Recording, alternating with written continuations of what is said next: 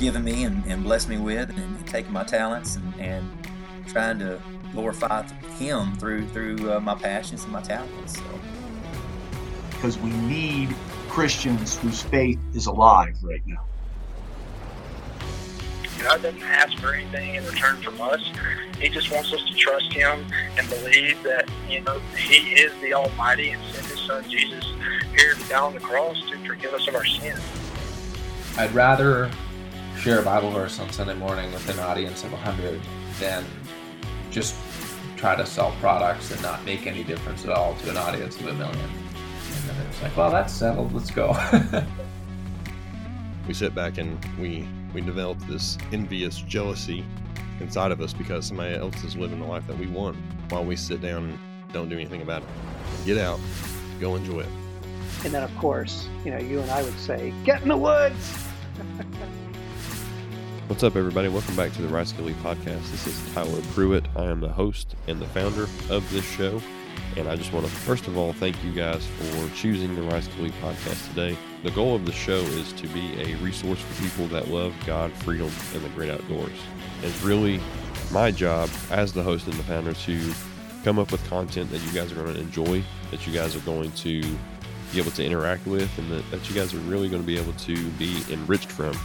So I want this show to be a blessing for you guys that are listening to this. So thank you all. Those of you guys that continue to come back, I appreciate it. And if this is your first time, then of course, thank you for taking a risk and listening to the Rice Kill Elite Podcast today. If you haven't connected with me on social media, then go ahead and do that. You can find me on Instagram at the handle at Rice Kill Elite. So that's all lowercase, all together. That's on Instagram. And then on Facebook, you can find me at facebook.com/RKE Afield. Okay, so RKE as in Rice Kill Elite Afield. All right, so make sure that you guys connect with me on social media. Regardless of where you are listening to this podcast and what platform you're using, I just want to let you guys know that the Rice Kill Elite Podcast is available on all types of platforms and all types of media. Of course, you can listen to it on Apple Podcast, Google Podcast, Spotify. We're now newly, as of just a few weeks ago, on iHeartRadio. You can listen to full episodes on YouTube, and we just basically take the audio from the podcast and put it into a video form, and people can listen to it on YouTube. You can subscribe there. You can also listen to it on Facebook. If you are following us on Facebook, then whenever on the same day that these episodes post, which is typically on Wednesdays, I'll post the video form of the episode on Facebook as well. So it's an easy way for you guys to share it with people that, especially if you're already connected with the Rice Kill Elite Podcast on Facebook, you can literally share that file. You can literally share that post, the video, to your friends on Facebook and help us get those views and help us get those downloads and the interactions up. So that would be greatly appreciated. So make sure you guys connect with me on social media. As many of you guys have already seen, based on the title of this episode today, I am joined by John Eldredge, and it's an absolute pleasure and an honor to be able to have him on the Rice Kill Elite Podcast. Just to kind of give you a little backstory on being able to set up this interview with John, because he's a very busy guy. He does a lot of podcasts.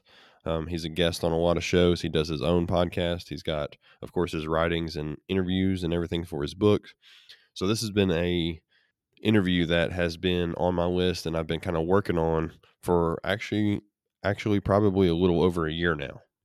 So it's probably right around that time. And I talked to his assistant last year to try to get an interview set up as the fall was kind of approaching. He was in the middle of a sabbatical. He was taking some time off to just kind of reconnect and kind of take a step away from work and everything. So, and then of course at that time, the Rice Kill Elite Podcast was kind of doing the same thing right around that same time. So this has been something that has been more aggressively in the works since this spring. So this one has been on the docket for a while, and it's definitely a privilege of mine to have him on the show. For those of you guys that don't know John Eldredge, he's an award-winning author of the book Wild at Heart.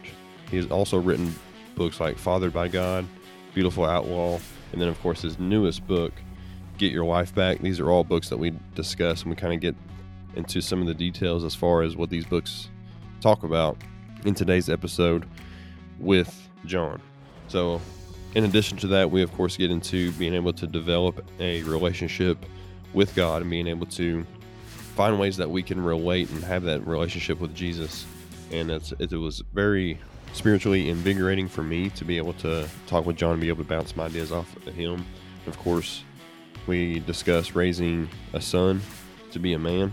And that's something that John, he really gets into, especially in his book, Wild at Heart, about the true nature of men and true nature of boys, just to be adventurous and to get out and experience adventure. I mean, and to have that battle to fight, the adventure to live, and the beauty to rescue, which those are familiar words if you've read Wild at Heart. So without further ado, I'm just going to let the interview kind of speak for itself. Today I'm joined with John Eldredge.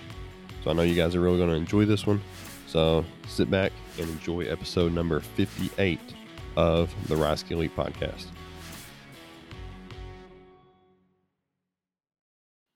All right, we'll go ahead and get started here. So I have the honor and the privilege of sitting here with John Eldredge, one of my all-time favorite authors, and I appreciate you being on the Rise Elite podcast with me, John. Oh, thanks, Tyler. I'm looking forward to it. You are right in my sweet spot. Yeah, I've had you on my list for a really long time, and I'm glad that we were able to kind of get this worked out because, I mean, all the work that you've done as far as your writing and stuff goes, it goes right along with the mission and the goal of the show, and that's of course why I needed to reach out to you and to have you on. Thank you. Thanks so much, Tyler. I'm really looking forward to our conversation. So it's actually kind of interesting that everything kind of laid out this way. As recently I talked with Joe Goche of Revelation Outdoors. He's got a waterfowl ministry down in Louisiana. They use a lot of your all's, so they use a lot of your all's stuff down there. The Wild at Heart series, they use a lot of the study stuff, and we were actually. This episode is going to post right after his. So it's going to be all the listeners of the Rise Elite podcast. They're going to kind of get a double dose of you because we mentioned you and a lot of your work with Wild at Heart on that episode. We talked about it quite a bit. And we mentioned Beautiful Outlaw.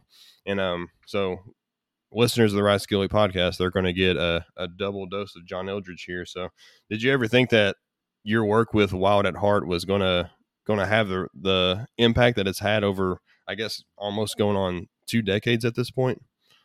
No idea. No idea. It started out, Tyler, I was just a counselor, a therapist in private practice, and I was doing a lot of work with men, really enjoying it. I did couples, I did women, I would see women as well, but my favorite work was with men. And I wrote Wild at Heart really out of my personal experience, my experience raising sons, and then my experience as a counselor working with guys. And I knew that it was true. I knew that it was, the treasure buried in the field, but I had no idea that this would go as far as it's gone and help as many people as it's helped. It's, it's just an awesome story. Yeah, it really is. And it's crazy to kind of sit back and see, still the impact 20 years later that like there's still churches that are using your, like, especially men's groups that are using, specifically Wild at Heart, but really a lot of your stuff. And then, like we mentioned Joe Goche with Revelation Outdoors earlier, like their whole musters that they have when they bring some guys together to go out and duck hunt. Like that's a lot of what they discuss is your book and, discussing the truths that you put into Wild at Heart. And, how difficult was it for you, I guess, to dive real deep into you personally? How difficult was it to kind of pull that kind of stuff out in order to put it on paper so that people like me, over in Kentucky 20 years later can read it? Well, you have to live it before you teach it, otherwise you're just filling the world with more ideas. And I don't like that. It's just not my personal vibe. I don't like to teach things that I haven't first lived out in my own life. So Wild at Heart was a long time in birthing, actually. In my 20s and 30s, just life as a young man and young marriage, young kids, young career, getting things figured out. spending a lot of time in the woods, working my grandfather's cattle ranch, just different pieces of my story. I needed to live it out. And I needed a lot of healing first, growing up in an alcoholic home and having a pretty big father wound. I had a lot of anger and a lot of things to sort out for myself first. And because of that, because I took the journey, and I just was the guy that wanted his heart back and wanted a wholehearted life. I wanted to be a wholehearted man, not a partially hearted man. When it finally came time to put down Wild at Heart on paper, it actually happened extraordinarily fast. But that's unusual for a writer. That's unusual for the writing process. It was just because this was so core to my journey for many, many years. Yeah. So why do you think it's had such that kind of impact? Why do you think it's so important that men, they have to recognize, and they have to, like you were saying, they have to recapture that whole heart? I mean, why is that so important for us as men? Well, part of it is because you and I are living at the end of a really huge train wreck. Mm-hmm. I mean, just a catastrophic social Chernobyl. And it actually goes back to the Industrial Revolution and then World War I and II, and what that did to our grandfathers and our fathers, and then the Vietnam era. Like what we've seen is the collapse of fatherhood, and at the same time, and it makes sense, also the collapse of male community, where boys are initiated into men. And so, at this late hour, good grief, gender isn't even a thing anymore. Like people don't think gender is real. And so we're living at the end of this tragic Chernobyl socially that has left a lot of guys with a lot of questions, just saying, what the heck, man? Like, I know I'm a man. I want to be a man, but how? How do you find that? How do you live? And so Wild at Heart was one of the books. It was one of the messages that came, talk about a word in season. I mean, it hit a cultural moment where the need for fathering, the need for direction, the need for an initiation path was probably, there's just never been a vacuum like this before. And so it's not like we passed that, it got worse. It's getting better, by the way. There's a phenomenon, you mentioned the guys that are doing the gathers, the musters and the duck hunts. Like there's so many great stories of men who really are recovering masculinity and recovering the initiation journey and recovering, I think what I would call is just a culture of masculinity and a warrior culture. Like there's really good news, but it's way down in the weeds. It's local, it's grassroots. It's not what you see in the headlines. In the headlines right now, and culturally, we're still in the fallout of that cultural collapse. Yeah, I mean, it's hard to turn on the news, or it's hard to get on any form of social media. That may be the worst idea, but it's hard to, have any kind of connect with culture without seeing a lot of what you just mentioned. Like even now, like, of course, this was true, I mean, 15, 20 years ago, whenever you wrote this book out, and kind of like what you're saying with the culture, it's almost magnified now because everybody's got that ability to be able to interact with it, to connect with, to see the images and to see everything. And like you were saying, like at this point, that there's groups of people that are pushing that gender is not even a thing. Like the fact that we're even arguing about that is absolutely insane.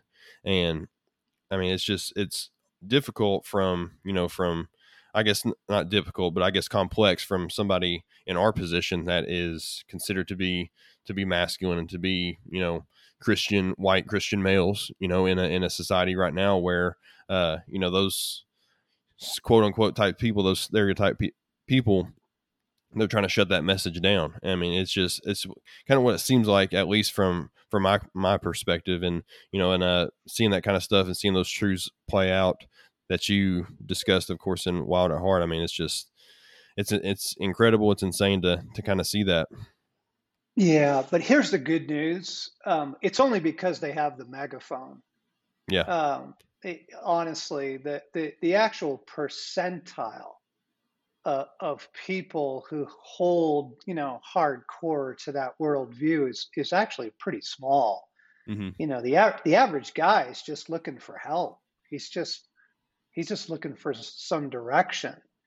And there is this, as I said before, there is this phenomenal grassroots movement of guys just like you, right? Like you got it on your heart, start a podcast and provide good content and good direction and just some clarity and some encouragement for guys. Like this is what we're doing right now. This is an Mm-hmm. example of this grassroots movement out there. So it's really wild that at the same moment that our cultural leaders are spinning off into outer space, at the same moment there's really, really good stuff going on in a lot of communities for men. I get, I just have a unique vantage point to that. Because we connect with an awful lot of guys around the world now, and we hear the stories, we see it. So I'm here to bring a little bit of good news to your listeners. Absolutely.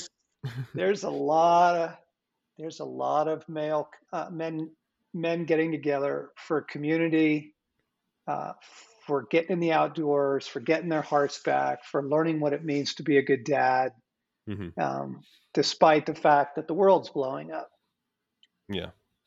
Yeah, I kind of visualize it like if you're standing in a crowd of people and you have three people screaming, over off to your right, everybody's focus is going to kind of focus on those three people. And really, like, it may seem like chaos, but in reality, you just have a localized group over there just kind of making noise, and everybody's attention's kind of looking at them. But I mean, of course, you have a crowd of people that aren't participating in that, and that's the way I kind of help myself kind of cope with what's going on right now, is that you have people with these megaphones, like you were saying. But the good news is we have podcasts like these, and we have podcasts like your own, and then books that are being published by yourself and some other people that are bringing light to these situations and really showing us how to kind of recapture that masculine spirit and recapture it in a way that is, of course, going to honor God.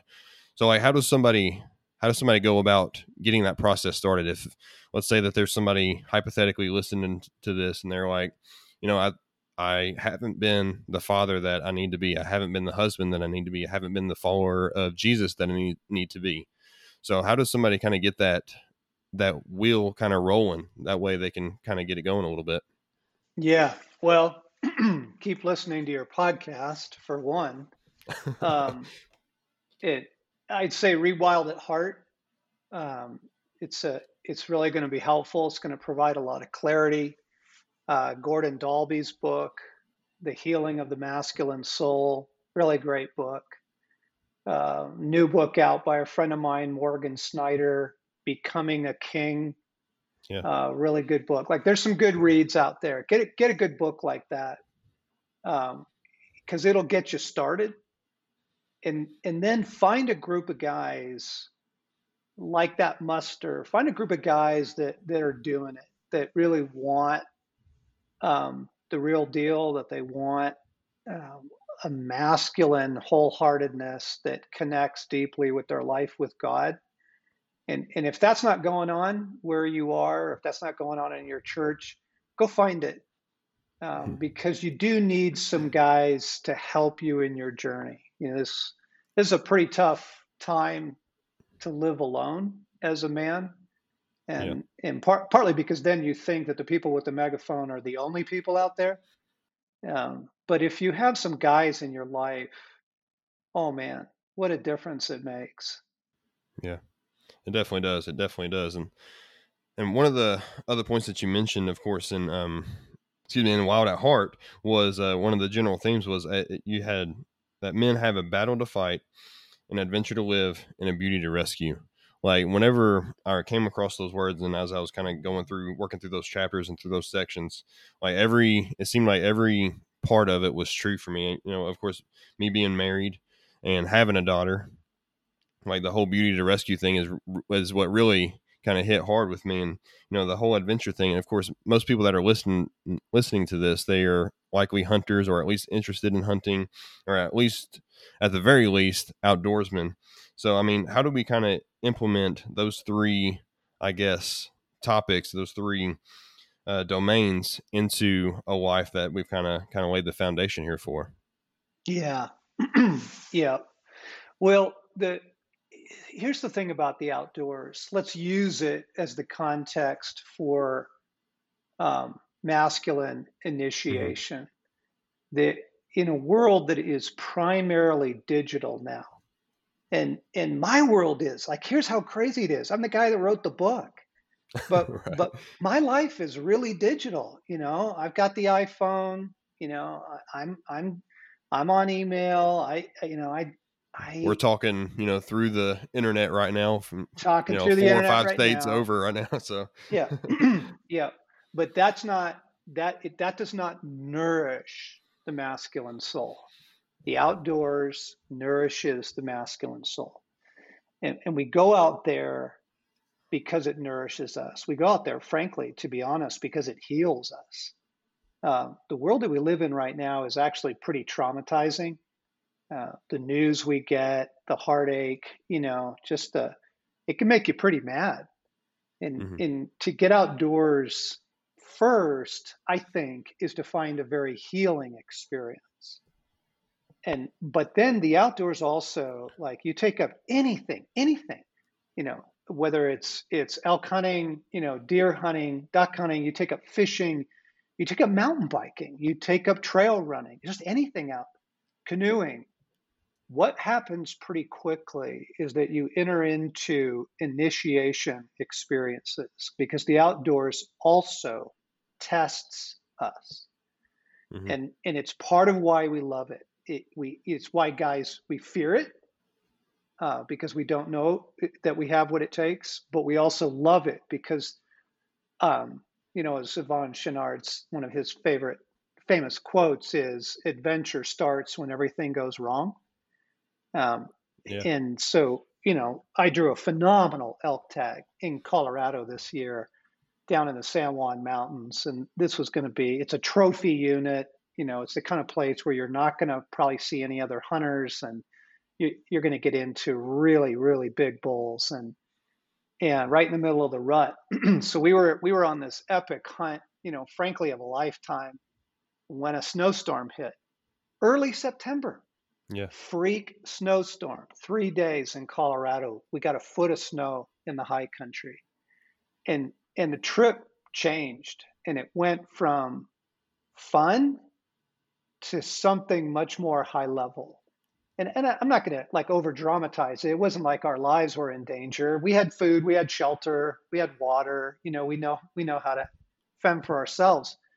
But it was freezing, and the nights were really cold. And trying to hunt in a foot of snow in September, when that's January hunting conditions, right? That's Right. late rifle season. And so what I'm saying is, those kinds of stories, they call us out, they shape us, they develop things in us as men.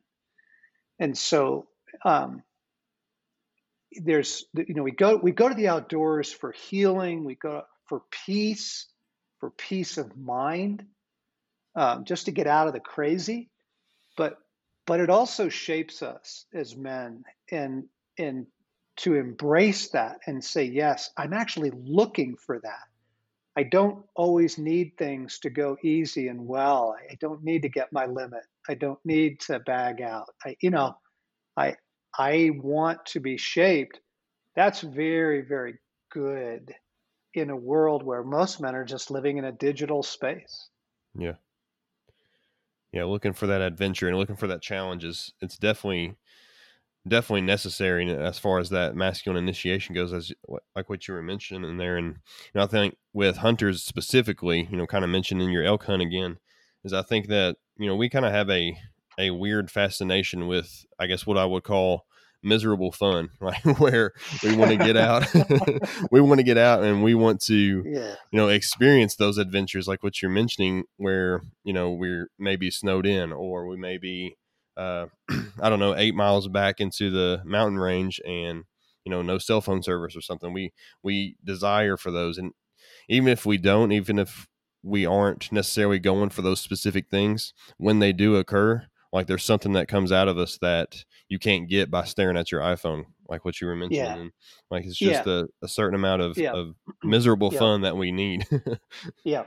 So now let me connect it back, because I didn't actually answer the question you asked, but I wanted to talk about the power of the outdoors to initiate us. So let me circle back now. So there's different kinds of adventure. And there's casual adventure, it's the quick run, it's the bike trip, it's going out, fishing on a Saturday morning. There's casual adventure, going, golfing, and it nourishes us and it's good, and you need it, and everybody's got his own flavor on that. But then it starts getting higher into more meaningful levels of adventure. And what I try and write about in Wild at Heart is we're not just here to play.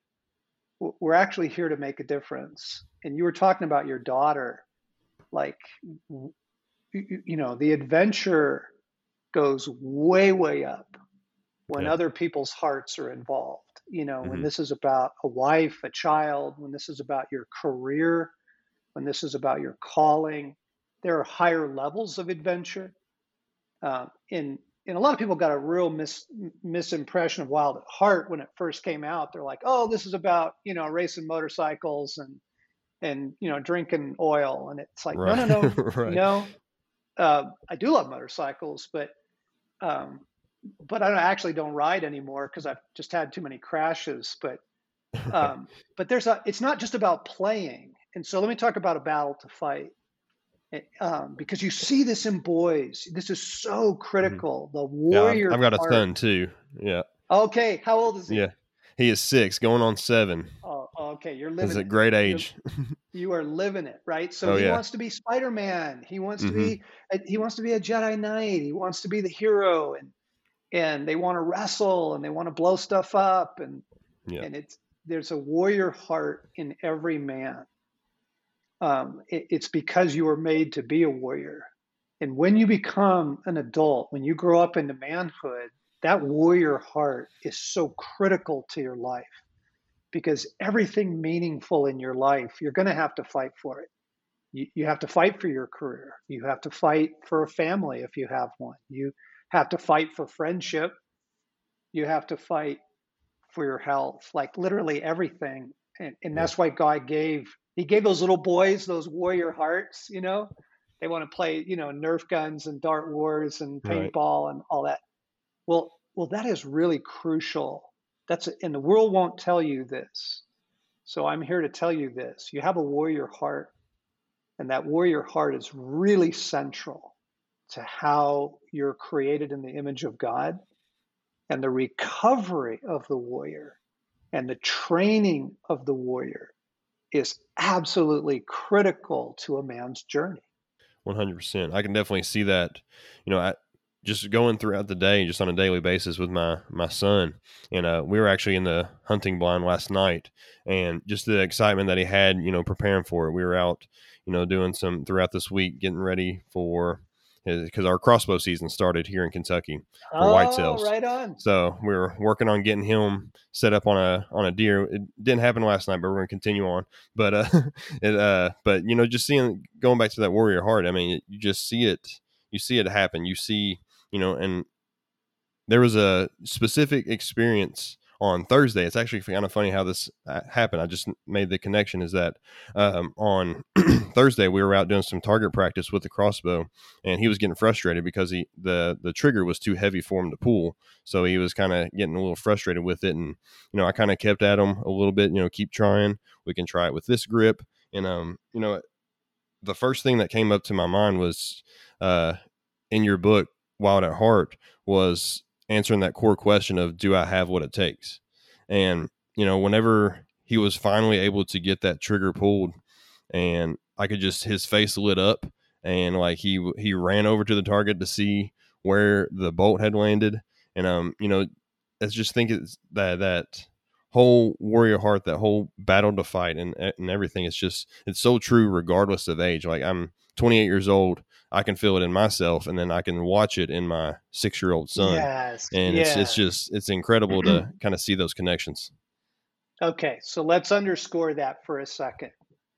That question, do I have what it takes? You see it in every boy's life.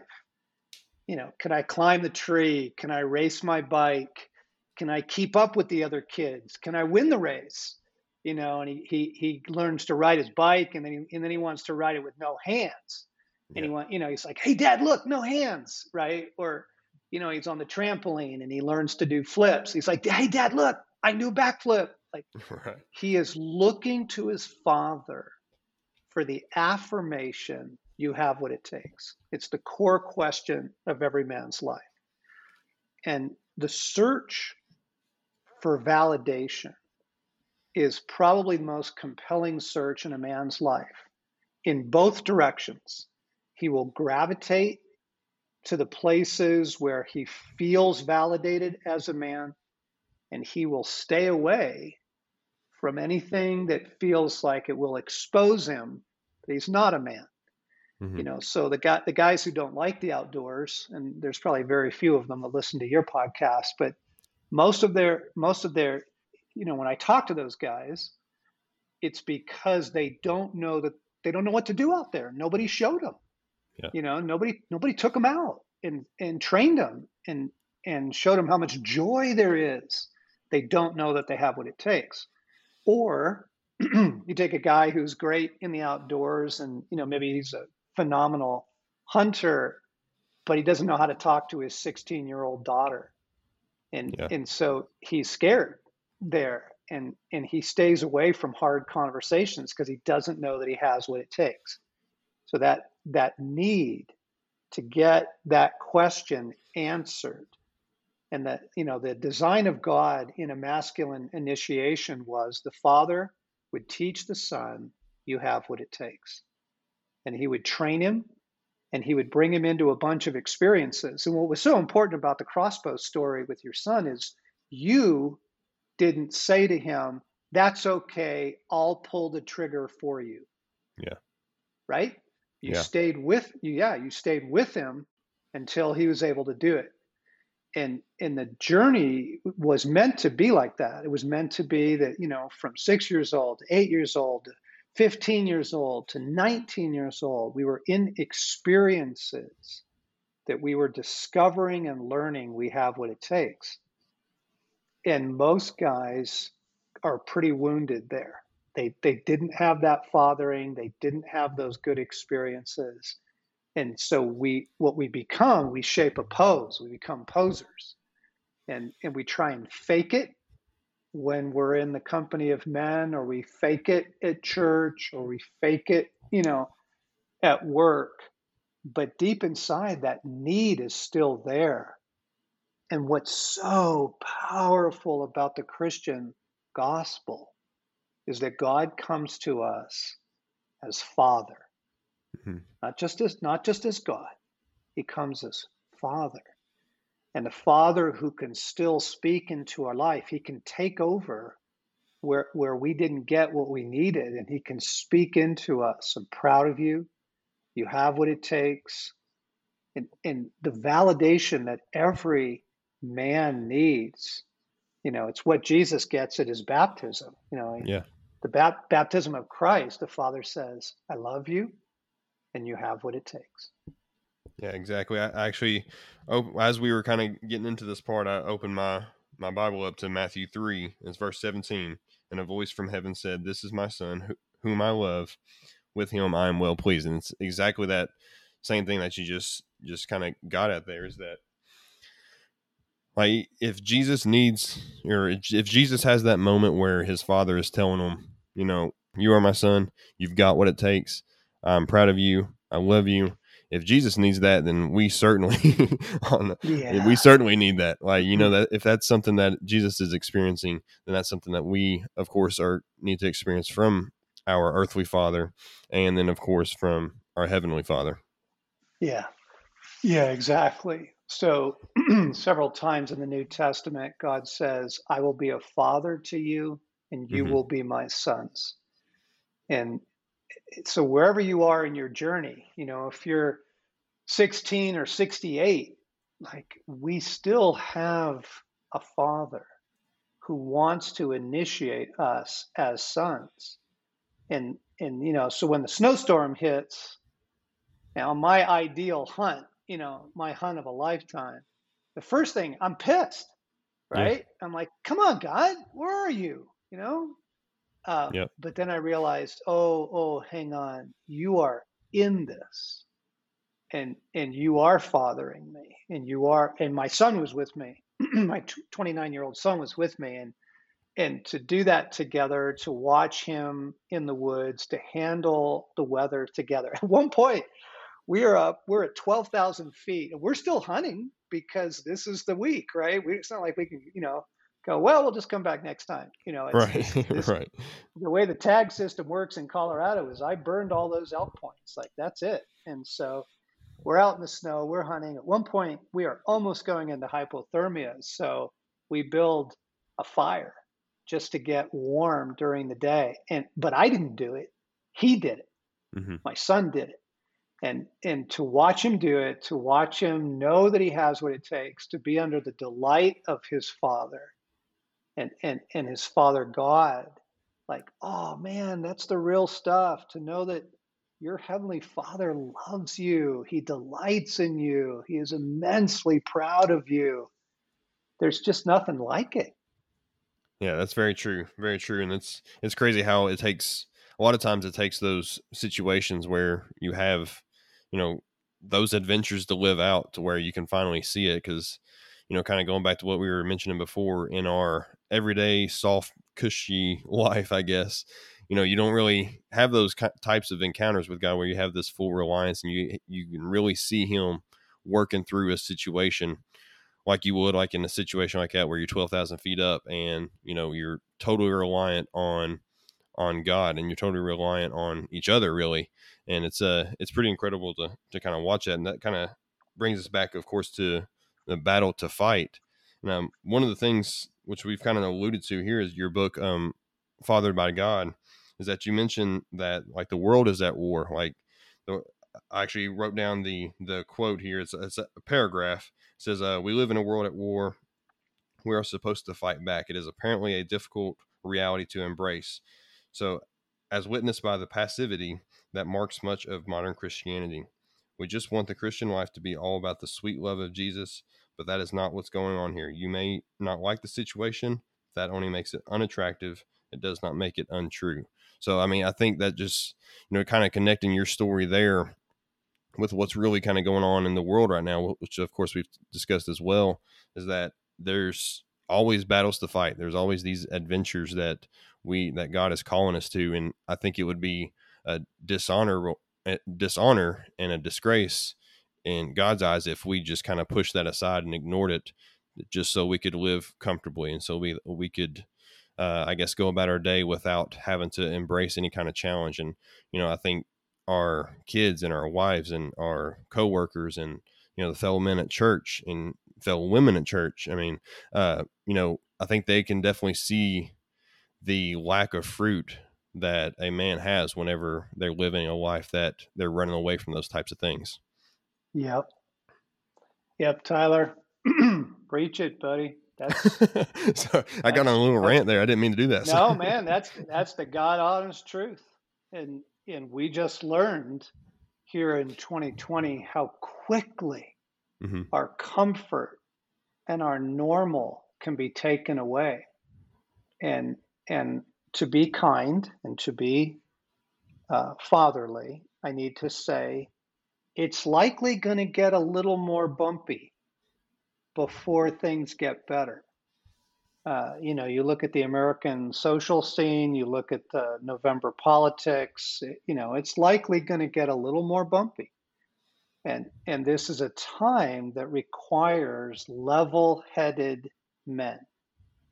For those of you guys who want to geek out on this, I'm going to recommend Rudyard Kipling wrote a poem about masculinity. You know what I'm going to quote? Is it If? Yep. Yeah, that's a great one. That's one of my favorites. Yeah. Yeah. So you can post that in the show notes. But oh yeah, definitely going to. Just go Google Kipling, and the poem is simply entitled the little word if. And he's just talking about if you can keep your wits when everybody else around you is losing theirs. We're in a time like that in the world where authentic masculinity is actually having its hour.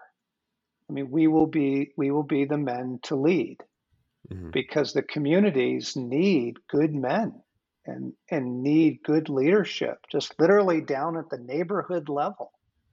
And talk about a battle to fight. This is going to be our hour. Yeah, 100%, absolutely. And another thing I wanted to kind of to get with you on was this the whole idea of having a relationship with Jesus, which in and of itself can be a whole nother battle, just to kind of connect it with what we were talking about, because we have our sinful nature, we have our flesh that we have to, of course, battle with on a daily basis. And then we're of course told at church by our pastors and by other men and by all kinds of, I guess, the Christian culture, quote unquote, to have a relationship with Jesus. But for somebody who's like me, or for like a lot of men, that can be a little difficult, because like we're image, like we're drawn by the images of things. Like we're very I guess visual is what the word I'm looking for. We're very visual as far as like what we want to interact with. So whenever we're told to have this relationship with Jesus, what does that kind of look like, and how does a guy go about with developing that relationship with Jesus and getting to know him and to getting to maintain this relationship that he's, of course, hopefully been able to come across? Yeah, man, I got some great news, guys. Jesus is incredible, but he is the most least religious man you will ever meet. Mm-hmm. He is not a stained glass guy. He's not a pale-faced altar boy walking around in a white robe. So let me just help you in a new direction that might open up some doors for your life with him. First off, think about it this way. Jesus is the creator of everything you love. So, if you are one of those waterfowl guys and you love the early morning and you love, being on the water at sunrise, that is a direct gift from the heart of God to your heart. Like, that's God. Yeah. And that's how he's loving you. And that's how he is being friends with you. Everything you love. If it's bombing down the hill on a mountain bike, if it's quiet reading in the evening by a fire, that's God. That's his gift to you. So just think of it this way. He is the creator of everything I love. And then you start going, whoa, wait a second. Like, he's awesome. You're kidding me. Like that, like, whoa, he's not primarily found in church. Most of the stories of Jesus with his guys in the Gospels take place outside. Mm-hmm. Very few of them take place indoors. And so, like, that'll help you right there. And then I want to add another dimension that most men have not experienced. And so this is going to just open up a whole playing field for you, is that Jesus is actually very playful. He loves being playful with us. He has a very, very good sense of humor. And most guys just kind of go, well, if I'm going to relate to Jesus, I got to close my eyes, bow my head, fold my hands, and be serious. And I'm like, wait a minute, hang on. He's the creator of everything you love. And he's also the creator of the things that crack you up. And so, like, to let God be playful with you, let him do things that aren't meant to be serious or lessons that you have to learn. He's just funny. Like, it opens up, those two things will open up such new ways to experience God, because his heart is so rich and vast and wonderful. There's just nothing creepy religious about it at all. But a lot of guys have to get unplugged from some of those early religious lessons and, the Sunday school pictures and stuff of Jesus, because it's just not a guy they want to hang out with. So just ask yourself this question. Is Jesus the kind of person you would take a road trip with? If you want to spend 10 hours in a car with him? And if the answer is not really, the good news is wrong Jesus. Right. Like, get rid of him. Like, I guarantee you, like, he's good company. Yeah, definitely. That's one of the great points that you made, was that Jesus is the most anti-religious person, and we, of course, in, I guess, westernized Christian culture, like, we have created all these rules, and we've done all these traditions over the centuries that have kind of stuck, that Jesus never really made a comment on, like the whole, I don't know, I can't really give a good example right now, but basically just the fact that he wasn't very religious. Like, he wasn't a guy that, made you take your sandals off, or if he made you, right.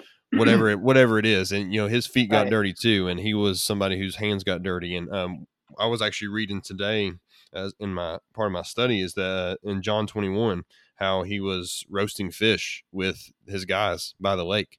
Like, they went out fishing, and then this was actually after Jesus's resurrection. He comes back, and mentioning that playfulness is that, like, he is calling out to him out in the lake, and they can't recognize him yet. I'm sure he's got some kind of cloak on or something, and I don't know, it's early morning, so they can't recognize him. So he's like, well, why don't you try the other side of the boat? And then, of course, they haul in a whole bunch of fish, and they bring it over to the shore, and they're out there sitting by the lake by a fire eating fish and bread. And it's just like, that's the kind of Jesus that the Bible actually talks about. It's not this, like you were saying, this pale-faced, this scrawny looking guy that is painted in 1700 style art. It's a guy that is somebody that we can relate with, and has the side of humanity to him. He really does. So let me tell you a John 21 story from a couple weeks ago. I love to fly fish. I was out at a little just a ranch pond that a friend of mine has, and it's got some really big trout in it, but they were not biting. And so I finally realized that the time out there wasn't about fishing. It was just about, I just needed some quiet. It'd been one of those weeks, and I was pretty fried. And so I actually sat down. Now, my fly is still out on the water, but because of the reflection of the late evening light, I couldn't even see where it was. And I just sat down, and I just started enjoying the evening and kind of letting the stress go. And I was gonna reel in. I was starting to reel my fly in, and Jesus says, "Leave it." And I'm like, "What?" He's like, "Just leave it out there." I'm like, "Okay." So I sat there, 1001, 1002, boom! This huge 21-inch rainbow clobbers this fly. And pretty soon I'm up on my feet, and I'm laughing out loud. And I've been a long time since I had just full on laughed out loud. I am laughing at the joy of it and the playfulness of Jesus. I'm thinking I'm done. I'm thinking the fishing isn't happening. And he just says, "Leave it." And then this thing, ends up being like the biggest fish I've caught this year. There was joy and there was playfulness and just the heart of a very real person. Jesus is hmm a real person. Yeah, 100%. I think that's something that a lot of guys, whenever they kind of going back to what we were talking about before with the trying to have a relationship with him, is that we forget that, he was God in the flesh. Like, he came down here, he's 100% God, 100% man. And, he was a man who, like we were saying, is playful. He enjoyed the things that we enjoy. He enjoyed getting outside. He oftentimes, got away from everybody so he could go out and pray to God, right? I mean, he was somebody who retreated out into the wilderness, and if that's, I know people that are listening to this, that's something that they can relate to, because that's what we do. I mean, we get out and we reconnect with God, and that's something that Jesus did himself, and I think it's at that point is whenever people begin to realize, like, this Jesus guy, he is somebody that I really can develop a relationship and really can be able to get to know more. Yes. Yes. So of course you got a new book, kind of getting to going a little bit further with our relationship with Jesus, talking about how to get your wife back. And first of all, before we kind of dive into that, I want to comment on the timing of this book. I think is just, of course, a God thing, but I know nobody could have predicted COVID and what was going to happen. But the fact that this released and right before everything kind of hit is just absolutely incredible. So you just want to kind of give us a synopsis, a quick rundown of your most recent book? Yeah, right. It's a pretty wild story because the title is Get Your Life Back, and the subtitle is Everyday Practices for a World Gone Mad. And I wrote it last year. It came out in February, right before the pandemic shook the world. And so everything I was saying in the book was true, and then the pandemic came along and just put a bunch of zeros after it. Like it's to the 10th power. Right. So the idea is this, that the world we live in right now is a perfect storm. And the storm is designed to fry your soul. And the storm is the pace of life. The storm is the amount of media that we're required to consume. Mm-hmm. The storm is the overwhelming impact of technology on us, trying to turn us into technology. And then the storm is the constant barrage of global news, most of which is bad. And what that does, all of that comes together to just completely, it's like putting your soul in the Sahara Desert and just leaving it there. Mm-hmm. It just dries you out. It bakes you, it fries you, and it turns you into the crisp. And so this happened to me. The book is a personal story. And I got to the place where I said, I can't do this anymore, but I can't leave the world. Like, I have a family, I have a job, I have a team, I have, as much as I would love to just go live in the mountains, I can't. That's not reality for me. I've asked God several times for permission, and He said no. Not yet. Not yet.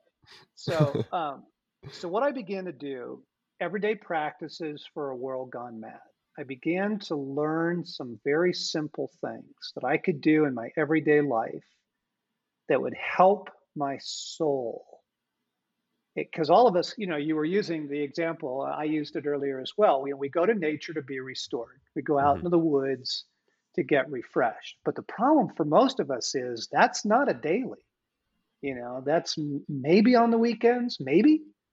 But for most of us, it's not every weekend.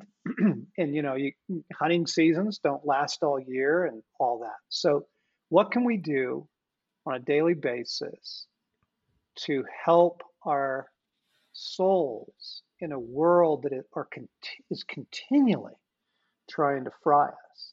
So let me give you a couple examples. The obvious one is the cell phone.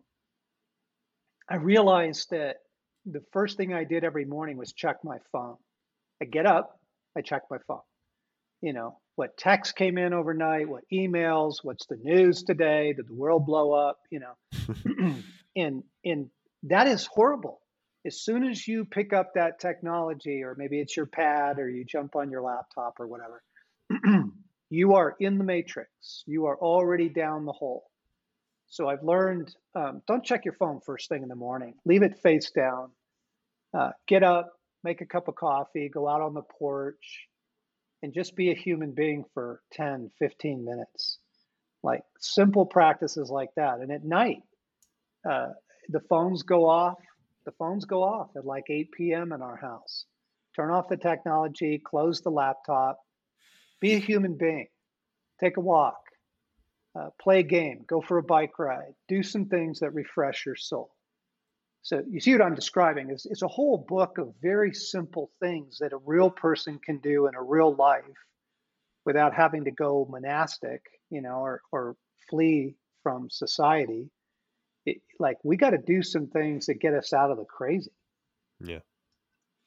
Yeah, 100%. And that's definitely true. And I've noticed it in myself, and I can see it in other people that are constantly, have some type of screen in front of their face. And it really, I don't know, it does something to your soul. It's like you said, it's putting it out into the Sahara Desert. It just dries you out. So of course, if we want a solution, or if we're looking for a solution, we have to know what the problem is first. So what are some kind of, I guess, symptoms that people can look for in themselves? Maybe look for in a spouse, look for in a friend, maybe your kids, coworkers. What are some symptoms of this, I guess, disconnect from being a human being?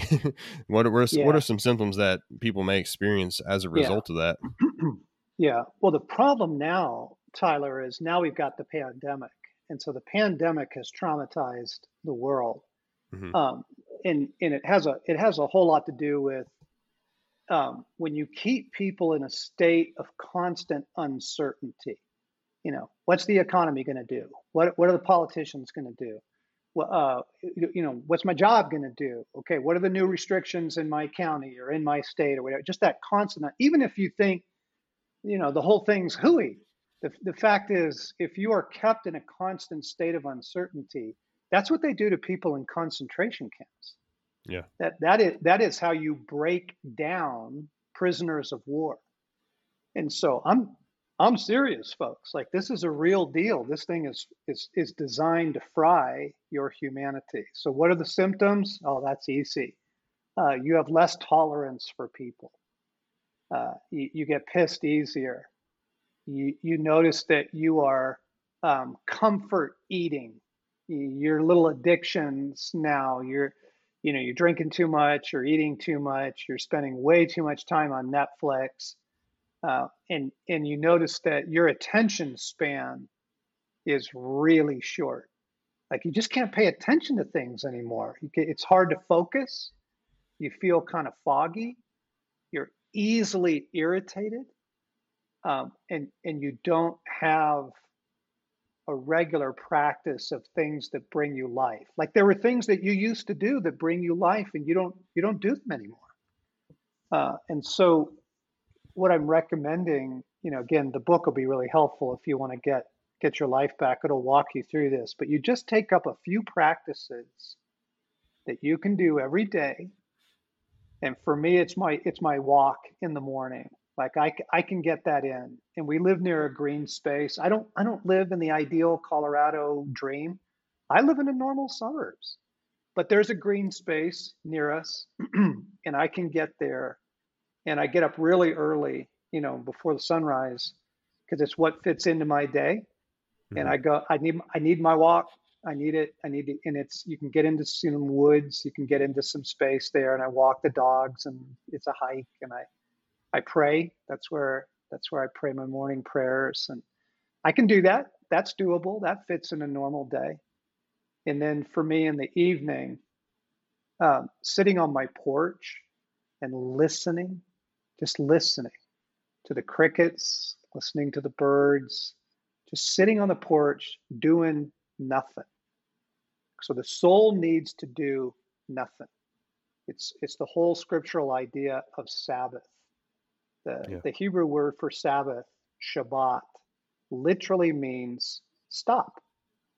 It doesn't mean rest. It means stop. The literal translation is cease. And the human soul is designed to just have some room every day where you just not doing anything. Don't answer email. Don't figure out tomorrow's list. Don't, read the news. Like, get off technology. Just a couple things each day that I can do. And everybody's got their own thing. It's take a run. It's take a bike ride. It's listen to music. It's reading scripture. It's whatever. But you got to start doing some things in this crazy, crazy moment that nourish and heal your soul. And then, of course, you and I would say, get in the woods. Of course, get in right the woods as often as you can. But the reality is, most working guys, like you can't get there every day. And so find a couple things you can do that nourish your soul, heal your soul every day. And then get out of the things that make you crazy. So get off talk radio, guys. Like, are you kidding me? It's just you're gonna be so wound up and angry. You need the news, but get in and get the news and get out. Like 5 minutes of news a day. That's it. You don't need more. And the things that really fry you, do as much as you can to get out of it. Because what we need right now is to be resilient. What's happening to most people is they are totally dried out. Yeah, 100%. I can definitely agree. And whenever I first started looking at your new book, Get Your Life Back, I noticed a lot of those types of things in myself. Like, I was, constantly looking at my phone, especially whenever everything was just kind of starting to play out, because you're wanting to know, like, what's the latest news? I mean, what's going on now? Yeah. Like, what's changing Yeah. today? And, you're constantly bombarded with all this information from outside sources, and it just gets to a point to where it just overwhelms you, and it literally drains you. Like, you could sit there and look at the TV, look at your computer and the phone all day, and it makes the day go by so much faster, and it feels like you wasted the whole day. But here lately, especially, of course, with hunting season, and kind of as hunting season was approaching, and then getting out and fishing and everything, I've made a real conscious effort to kind of take some of those practices that you mentioned in your book and apply them to myself, and just put the phone down. Like, have a time where you are solely connecting with yourself. You're solely connecting with your spouse if you're married, your kids. Like, have a time where you're face to face with these people and not face to face with your phone. Because, I mean, at the end of the day, they're going to be the ones that are going to kind of feel, especially your loved ones around you, those immediate people in your household. Those are going to be people that are going to fill you back up. Of course, God, your relationship with God will as well, but fill you back up, because I promise you, no matter how many likes you get on Instagram or Facebook, it's not going to have the same kind of impact that the love of your family is going to have. And being able to connect with that and slowing down, getting your life back, is just something that is imperative for a lot of people right now, just because, I mean, so many people have lost their life and they don't even realize it, quote unquote, lost their life, and they don't even realize it's going on. Yeah.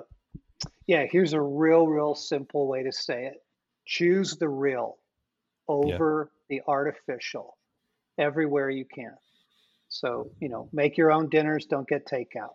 Choose real people, not people online. Choose to get out in nature instead of screen time. Just everywhere you possibly can. Dig a hole, chop a tree down. Like, choose the real, because the real is where God is. And the artificial is where the world is.